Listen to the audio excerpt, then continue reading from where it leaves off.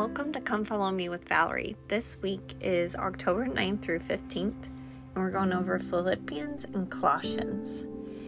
So one thing I wanted to share before I read is something I think that bugs a lot of people. I know I can sense the bugging when I say it, but I do whatever I want. I literally do whatever I want, and I live a life following my desires, chasing my dreams. This life is my heaven, and this is my one chance to live and experience and grow and change and develop, and I do whatever I want. And why I say this and why it's so good for me to say this is because prior to my faith crisis, prior to accepting grace, I only did what I should do.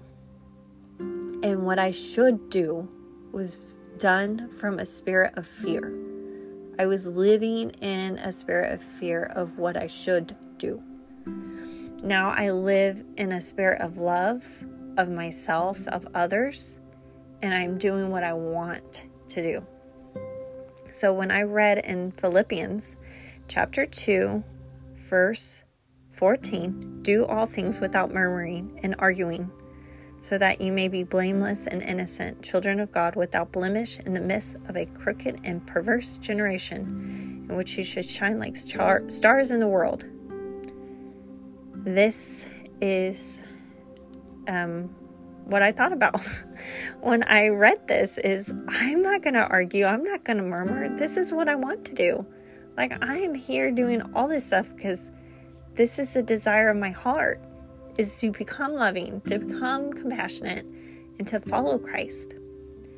And when I accepted the atonement, what I realized is when we start doing what we want, when we become free to chase our desires, our passions, we become so incredibly loving and kind and compassionate.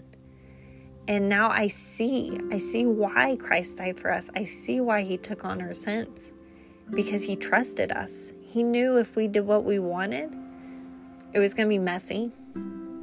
We were going to make mistakes, but those mistakes were going to refine us and turn us into incredibly loving humans.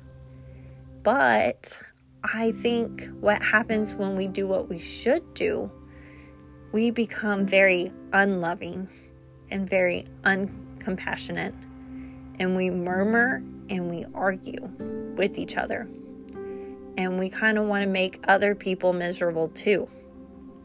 And so I hope that we can all get into a headspace of us doing what we want to do and stop this murmuring and arguing and just live a happy life of love and compassion for each other. And I will end it there. Bye.